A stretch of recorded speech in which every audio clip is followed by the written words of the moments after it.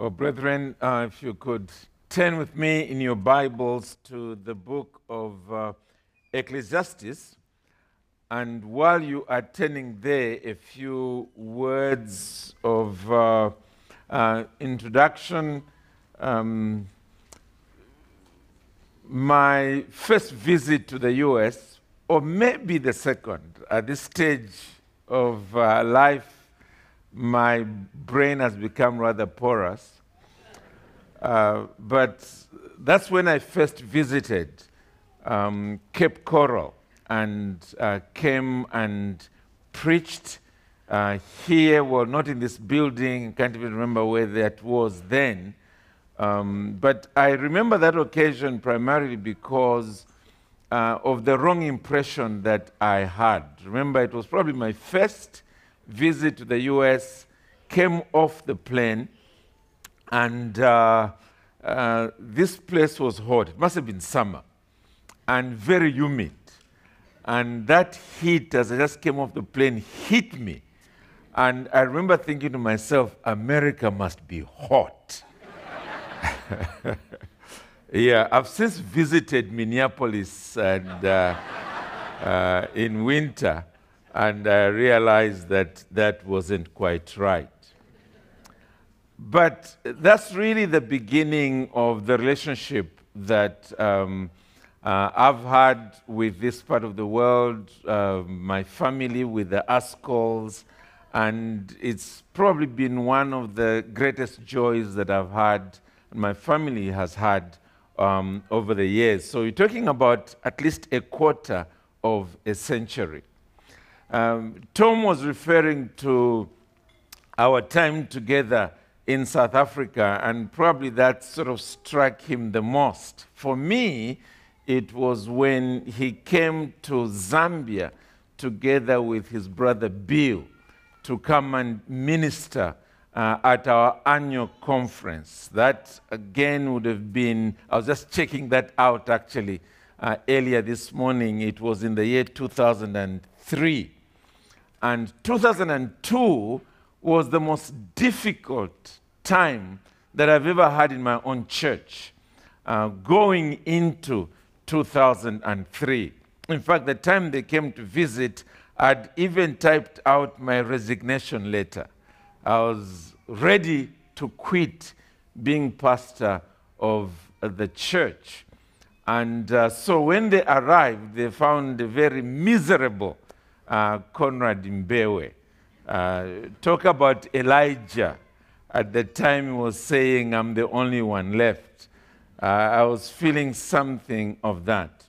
And the ministry that both of them undertook, and as they ministered to me, my family, as they tried to sort out the mess that was within our own eldership. At that time, we had already put aside a team of pastors to try and just help us think through, and they engaged that team as well, using the experience that they've had of ministry here. By the time they were leaving, I was a new man, and that's what I specifically remember the most from my associations with Tom in those early years. But with respect to Grace Baptist Church, I really want to use the opportunity to thank you also for your ongoing support with respect, first of all, of our missions work, our church planting activities. As I stand before you now, we've planted roughly 35 churches within Zambia and across Africa, and you've been with us in this journey. And we really want to thank you for that. Beginning of last year, in around about February, so it's less than a year, we've also now taken on 2 church planting works in Kigali, Rwanda. Those would have been our latest church plants, and they are also doing well. We are quite encouraged. We've gotten the 2 brethren that are running these churches to study at Covenant Reformed Baptist Seminary here in the U.S. using long-distance studies. And again, just knowing that we can join hands this way in our church planting efforts is a real source of joy to us. And then also partnering with us in the African Christian University. It's a mammoth project. We're grateful for a brother like Vodi Bokam who has come over and is helping us, especially on the seminary side of things. I often jokingly say to people that if I knew in 2008, when we decided to start the university, what I know now as the demands of getting a university off the ground, we probably would still be praying about the idea. I think the Lord closed our eyes so that we could jump. And then now that we are in mid-air, we are crying out to Him to help us.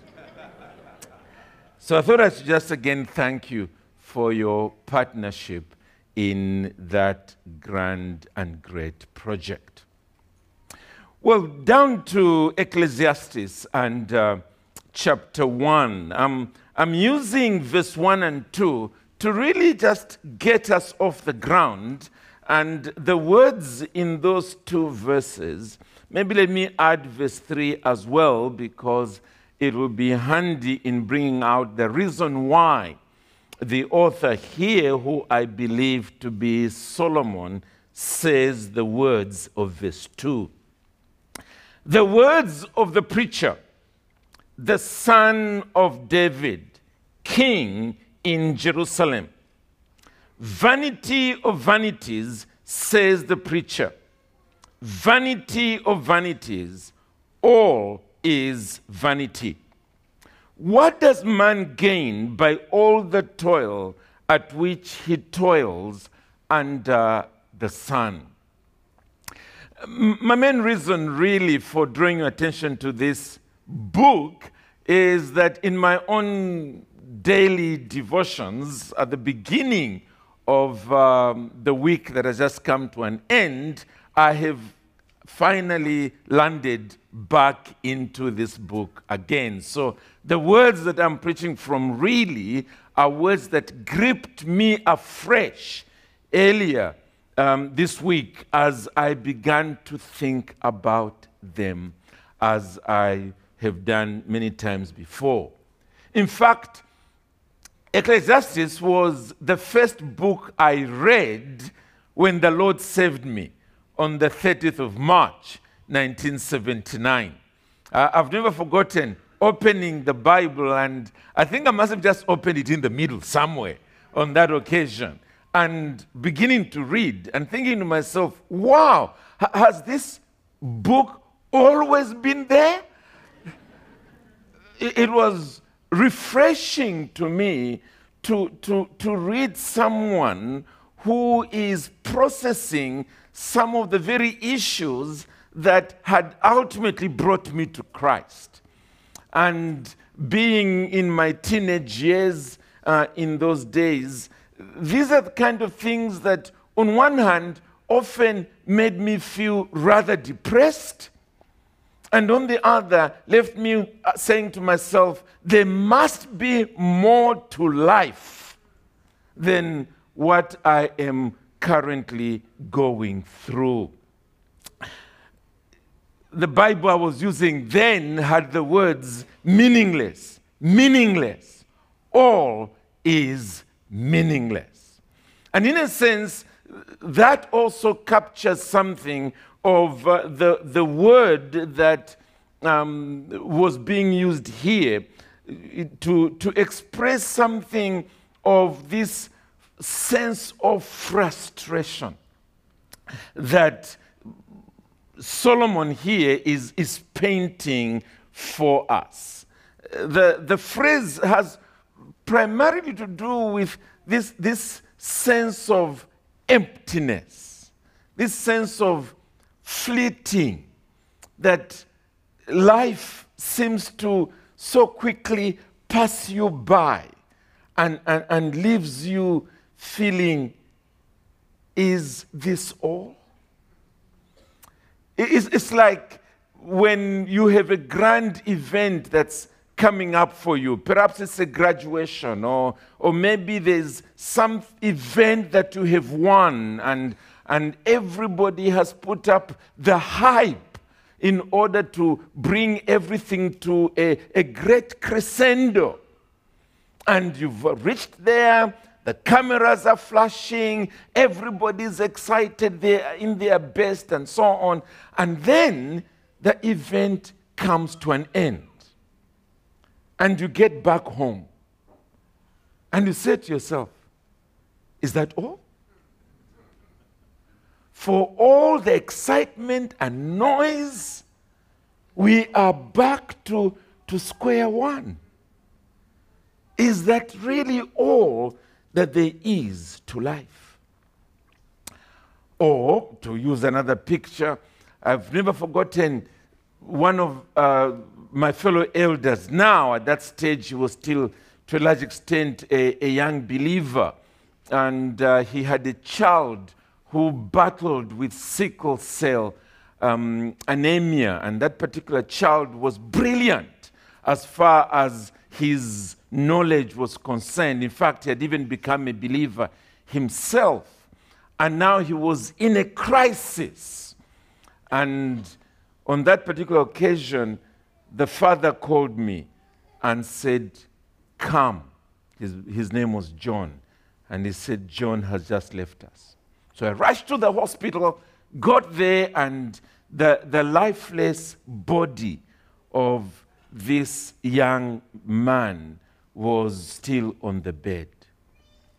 And I've never forgotten the father saying to me, more or less words like this: is this all that there is to life? Is this all?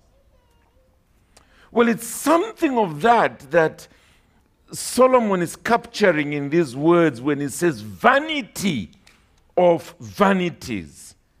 Vanity of vanities. All is vanity.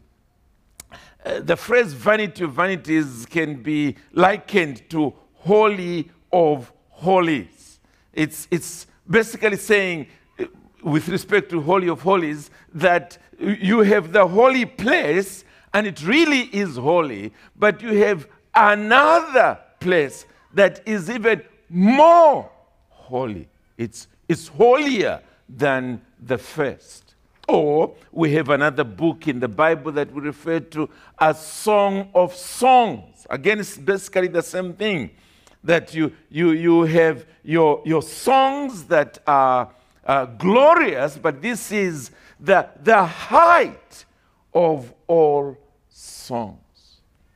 We also speak in terms of King of Kings and Lord of Lords. Again, it's capturing the same thing.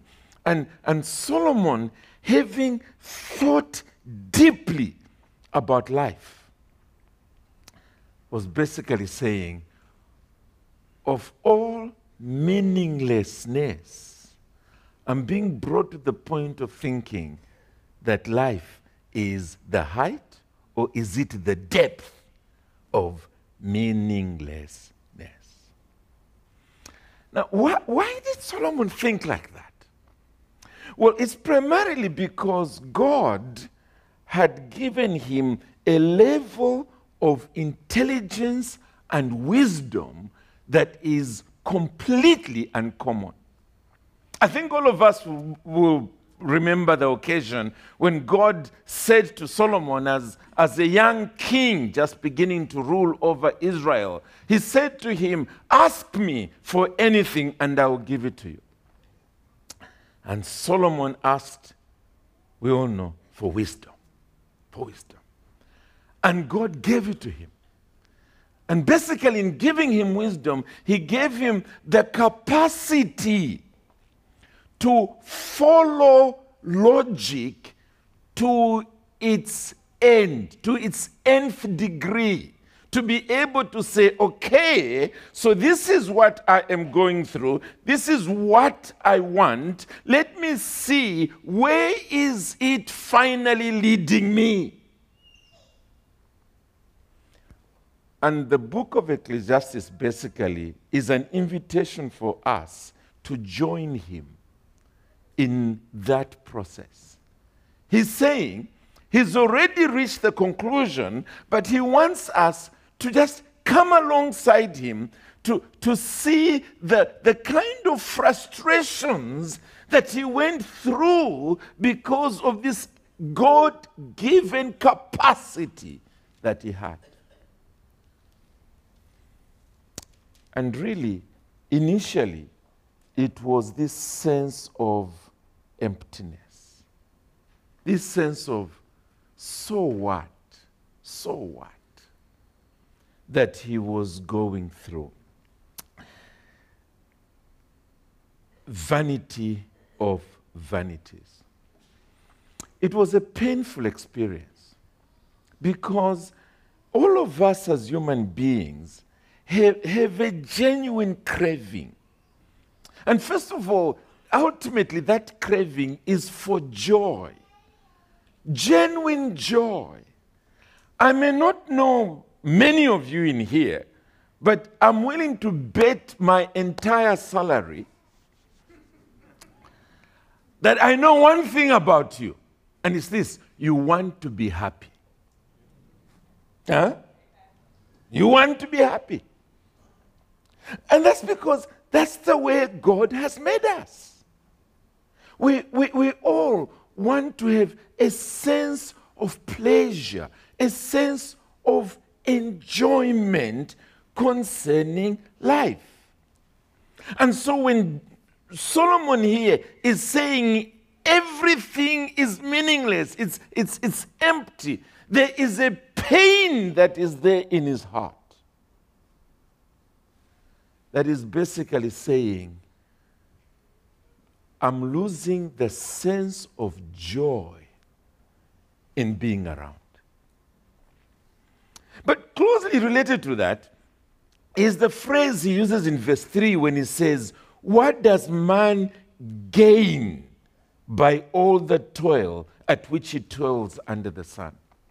In other words, our sense of joy is tied up with this aspect of gain, this aspect of progress. It's closely knit with that. And that's why you find that as human beings, we want to go through school, going from one stage of knowledge to the other. We want to get a job, and even in getting that job, we want to be able to see progress in that job. We want to get into business, and again the same thing. We want to be able to see gain upon gain as years are passing by. We want to get married. We want to have children. We want to have grandchildren, and so on. It's part of human life and living. Solomon himself, part of what he was seeking to do is something that he speaks about in chapter 2. Listen to him. Chapter 2. He says there, verse 1, I said in my heart, come now, I will test you with pleasure. Enjoy yourself. And behold, this also was vanity. I said of laughter, it is mad, and of pleasure, what use is it? I searched with my heart how to cheer my body with wine, my heart still guiding me with wisdom. Notice, he's following the thread to his logical conclusion. And how to lay hold on folly, till I might see what was good for the children of man to do under heaven, during the few days of their life. Now listen to this. I made great works. I built houses and planted vineyards for myself. I made myself gardens and parks and planted in them all kinds of fruit trees.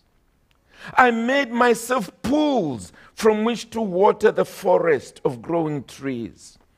I bought male and female slaves, and had slaves who were born in my house.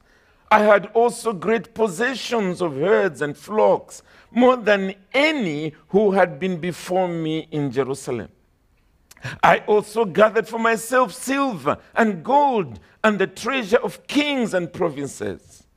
I got singers, both men and women, and many concubines, the delight of the sons of man. In fact, it says there in verse 9, so I became great and surpassed all who were before me in Jerusalem.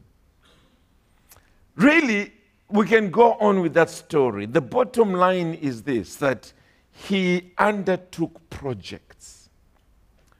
And as he was doing it, he was pursuing pleasure, pursuing progress, pursuing gain. He speaks about work and pleasure. He speaks about community and friendship in chapter 4. And he speaks about wealth, even more wealth, in chapter 5. All that to find happiness. He's not the only one. We just read a few minutes ago, Psalm 90. You remember, maybe let's just quickly turn there. You will recall the way it ended. It ended with the words, establish the work of our hands. Verse 16, let your work be shown to your servants and your glorious power to their children. Let the favor of the Lord our God be upon us and establish the work of our hands upon us. Yes, establish the work of our hands. And we all could identify with that because that's life.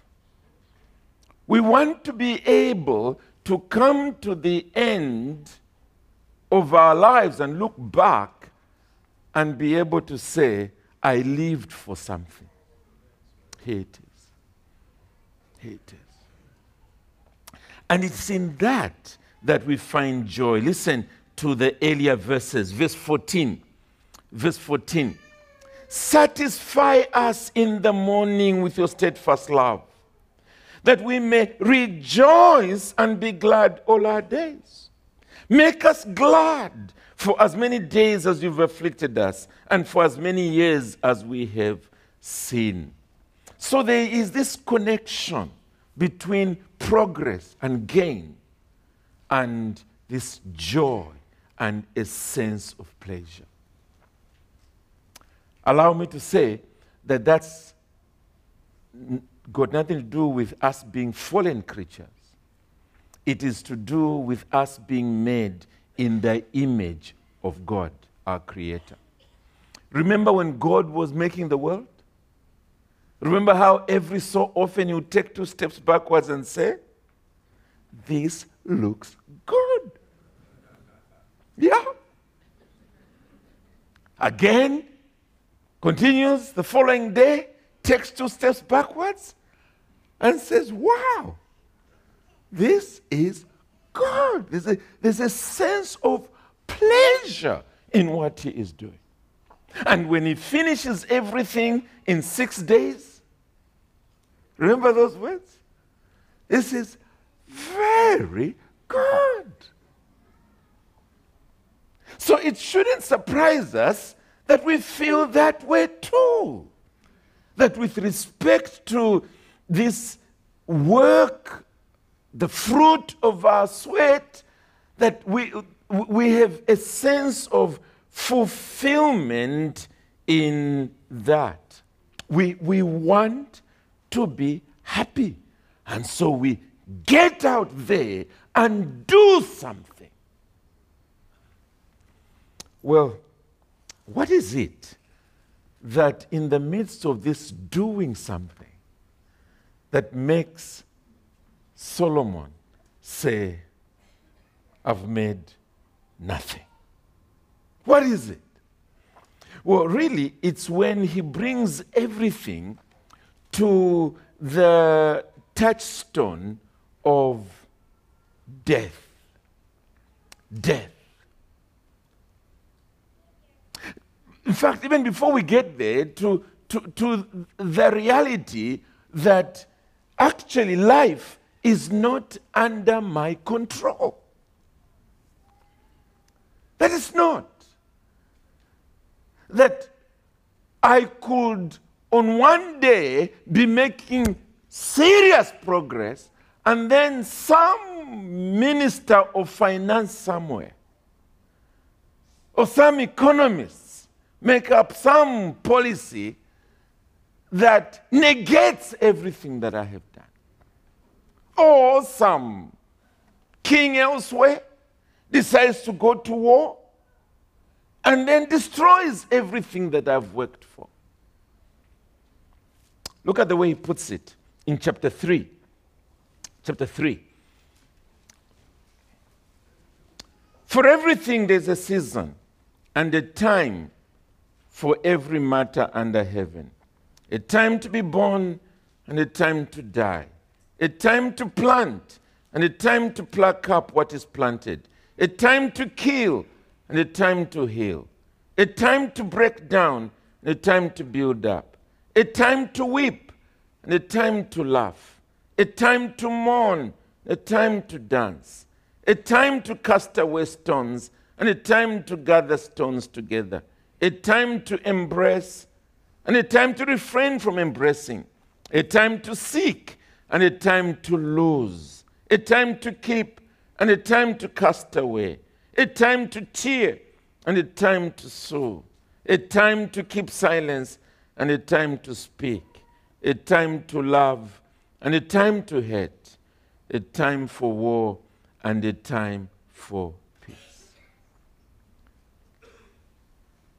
A man is a fool who thinks he's in control of his times and seasons.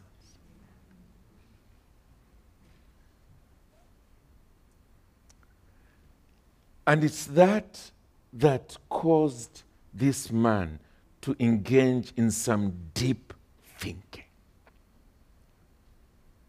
But more than that, it was ultimately this reality of death. Chapter 7. Chapter 7.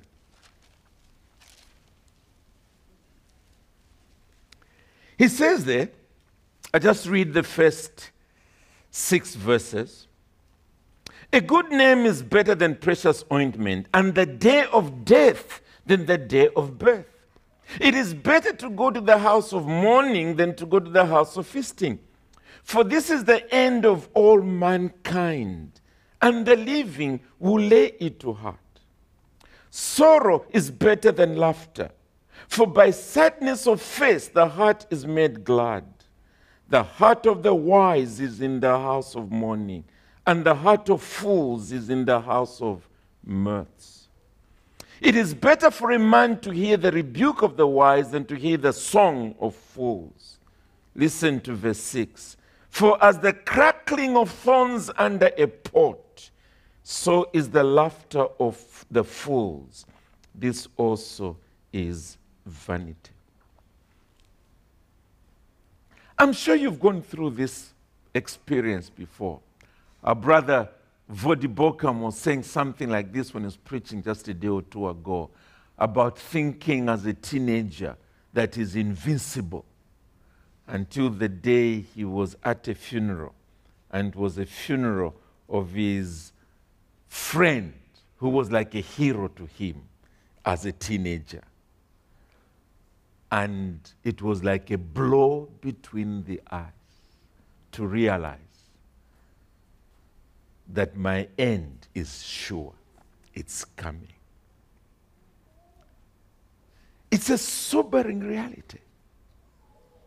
It's what caused Solomon to try and process life. So what if I built all these things and then finally I'm in a coffin? In fact, on 1 or 2 occasions, he speaks about the sense of exasperation when he realizes that the things I'm toiling for, I will leave it in the hands of other people. And who knows, they may be fools. They'll blow away everything that I've toiled for 50 years in 50 days. And was eating away at him. What's the point? There is an eternity that God has put in our souls that's not satisfied with simply, I built something and it's come crashing down. It's all right. After all, I built it.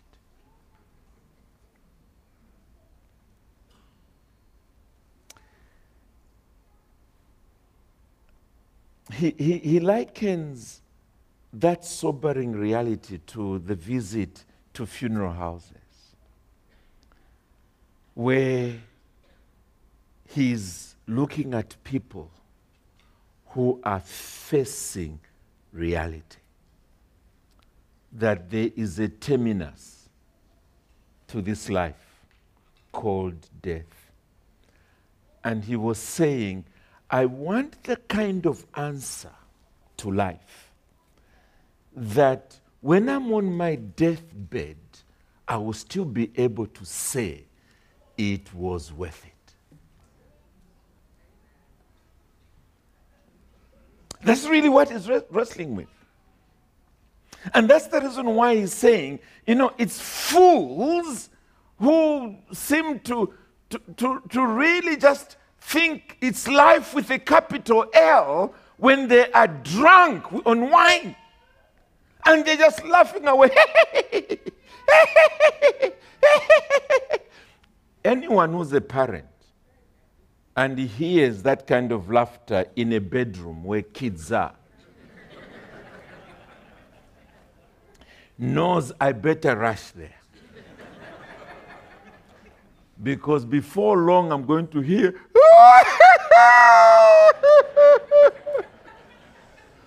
yeah.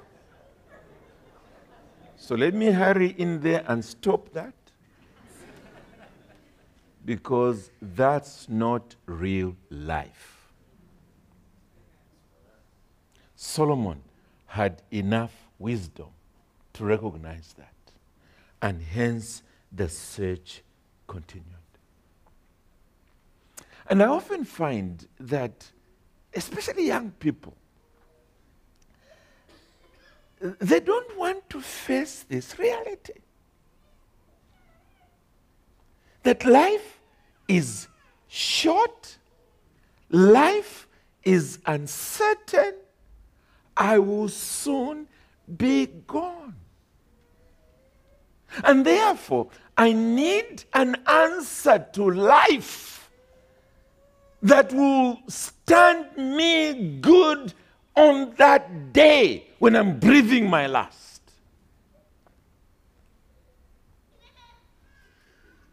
You may have heard the story of a young man who in his family had really been hardening his heart towards the things of God and the gospel of our Lord Jesus Christ and the subject of repentance and so on. To him, he just wanted to enjoy life. And a time came when he finished law school, graduated, and his dad took him out for dinner.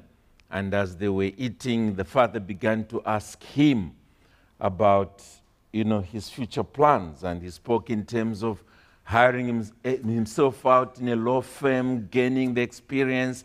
And the father said, what do you hope to do after that? And the young man went on to say that he planned in due season to set up his own law firm. The father again asked him after that. The young man said, well, Dad, like you, I'm going to marry the girl of my dreams. And I'm going to raise up wonderful kids. And the father said, after that, the young man thought and said, well, I'll make a fortune. I will put up real estate and enjoy something of real investment. And the father said, after that, the young man thought a moment and says, well, after I've made my money, I'm told I'll retire, he says, and travel the world, just enjoy myself. And the father said, after that?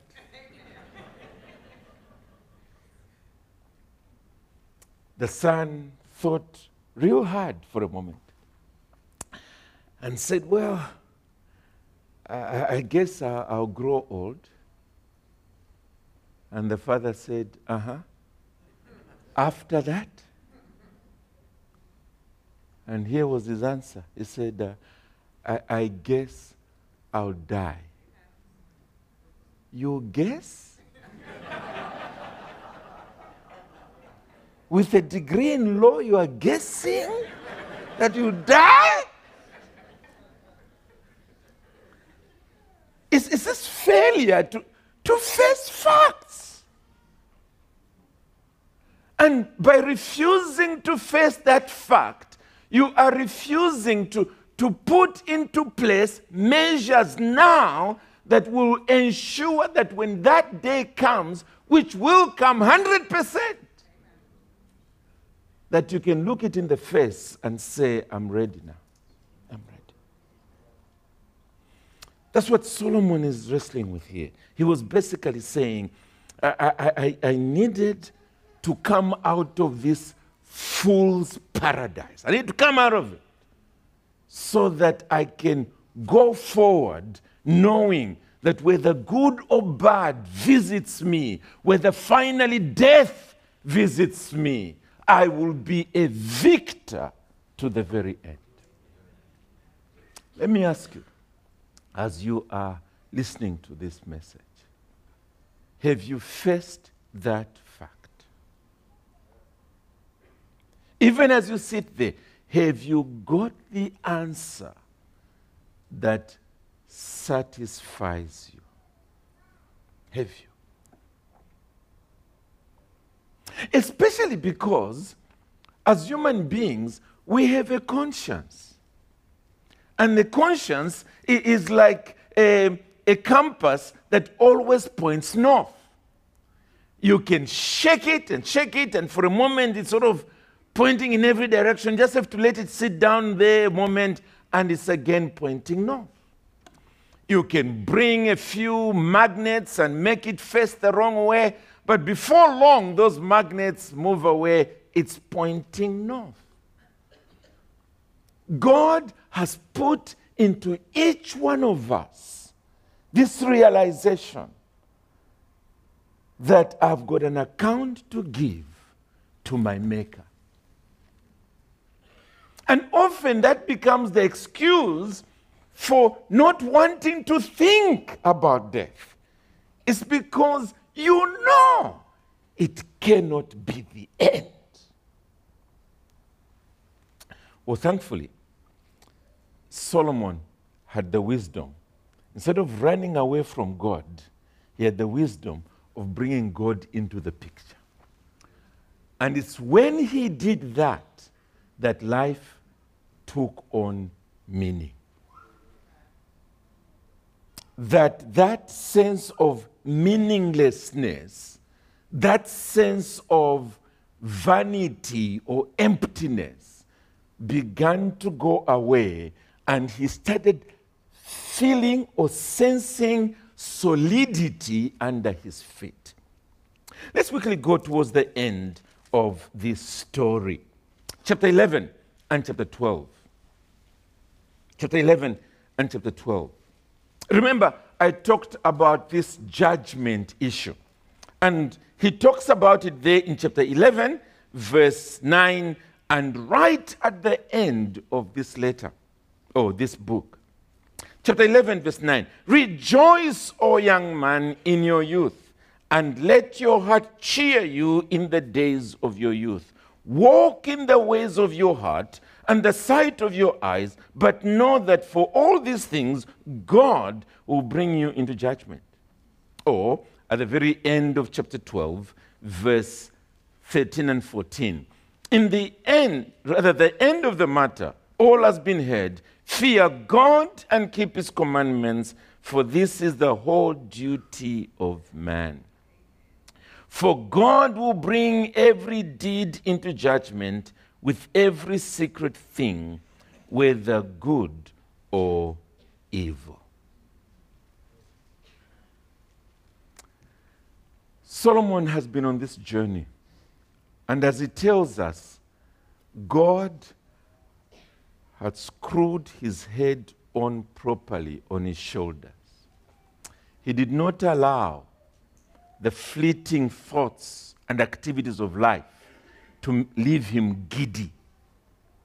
He thought through everything. And finally, drawing to an end, he's saying, God is not saying, take away pleasure and joy. No, no. As he puts it there, rejoice, O young man, in the days of your youth. But rather, what God has said is this: you need me. You need me. Not just when you're getting old and about to die, you need me now. While you are still young, you desperately need me. And in a sense, that's what he means at the beginning of chapter 12 when he says, remember also your Creator in the days of your youth. Before old age comes in, remember him now. What does that mean? Basically, bring God's self-revelation into your life. Deal with your life bearing in mind the Creator himself as the one who matters above all. Many years ago, I worked as an engineer in the mines. And on one occasion, we had to establish a crusher underground from which copper ore was to be conveyed on conveyor belts all the way to the surface and into the smelter and everything else. And I've never forgotten how every week we used to have meetings to ask the question, how are we doing in this project? Are we heading in the right direction? Is this real progress? And trust me, the one thing that mattered the most was the blueprint of those who planned the project. Whenever we met, it was that document that was right in front of us. And whenever the contractor had veered off from that, he was in hot soup. That became the issue. He had to try and justify how that veering off in due season would soon bring us right back onto course. It was the most important, that document. Now, friends, God has provided that document. It's here. It's here. And to imagine a young person, it's the height of arrogance. First of all, Dad, you're an old man, you know nothing. So the parents have been thrown out of his life. And who are supposed to be the role models now? It is music stars, movie stars, sports stars. Come on! That's to end up in a complete disaster. And we all know that, at least those of us who've lived long enough. Because often, while the guys are still smiling on the magazine covers, with everything that speaks about wealth around them, the next day, in the news, they committed suicide. And it comes as a shock to us. We thought they had it made. They were the opinion makers. The media was always running to them to tell us about everything. The truth of the matter is, there's only one source that matters. God. God, the maker of all things. But let me also hurry on to add this. That it's not simply that he has put this in the book.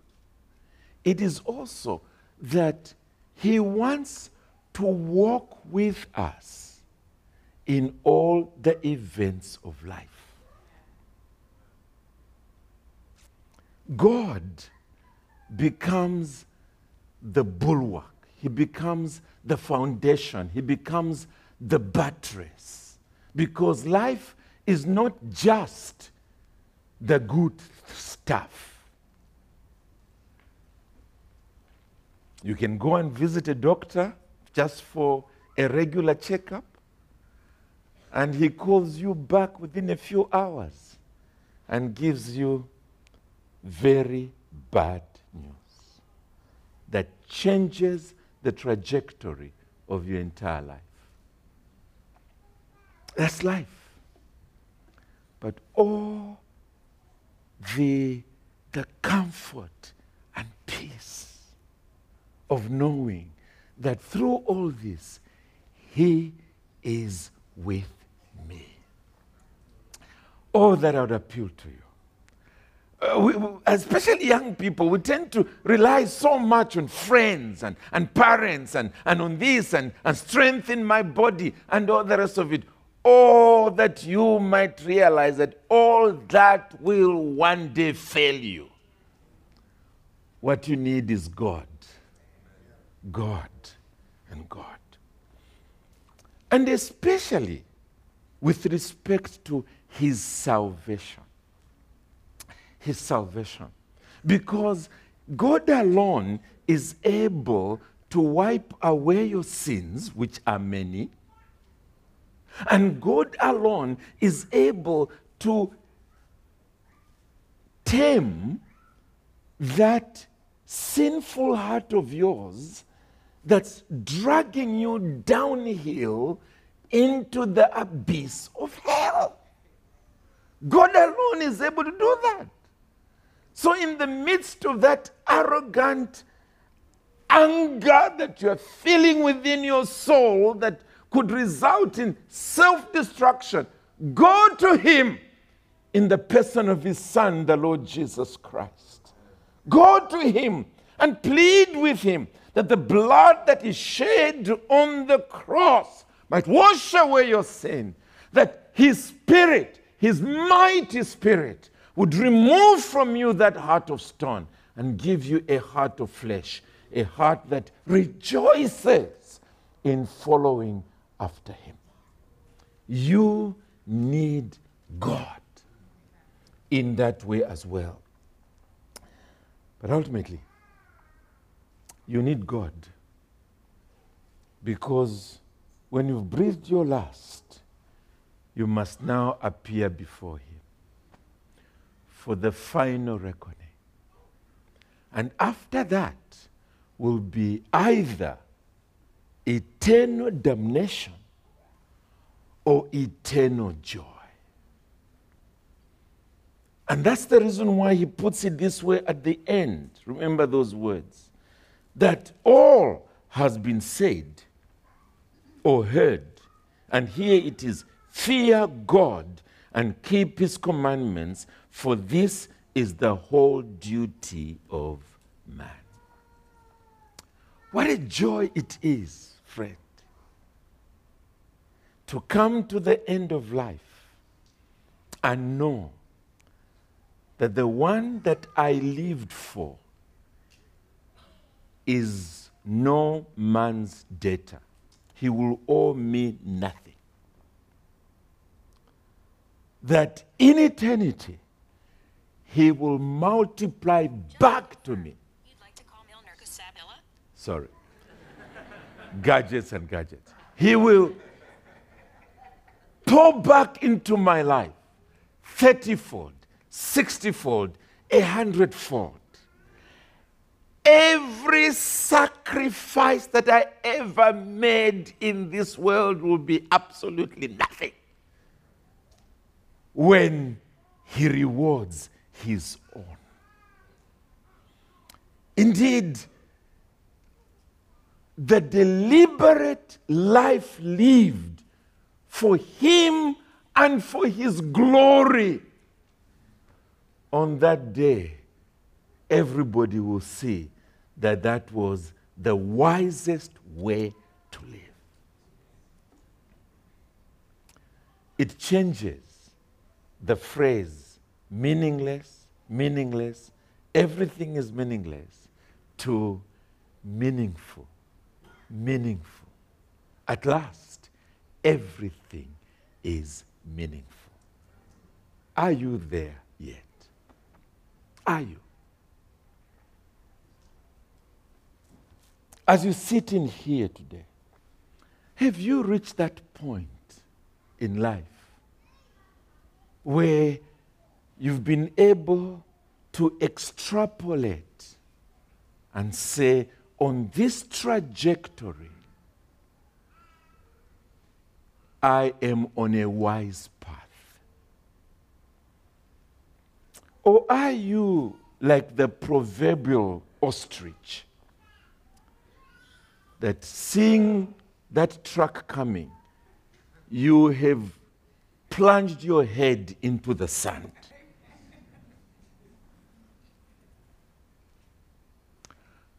Allow me to say to you, wake up. Wake up. For your own sake, for dear life's sake, wake up. There is meaning to life, but it is only found in the Lord Jesus Christ. Only in him. The wisest person who ever lived at that point, Solomon. Basically, that's what he's saying. And it's been the testimony of millions of others across the ages. Wake up and come to Christ. Let's pray.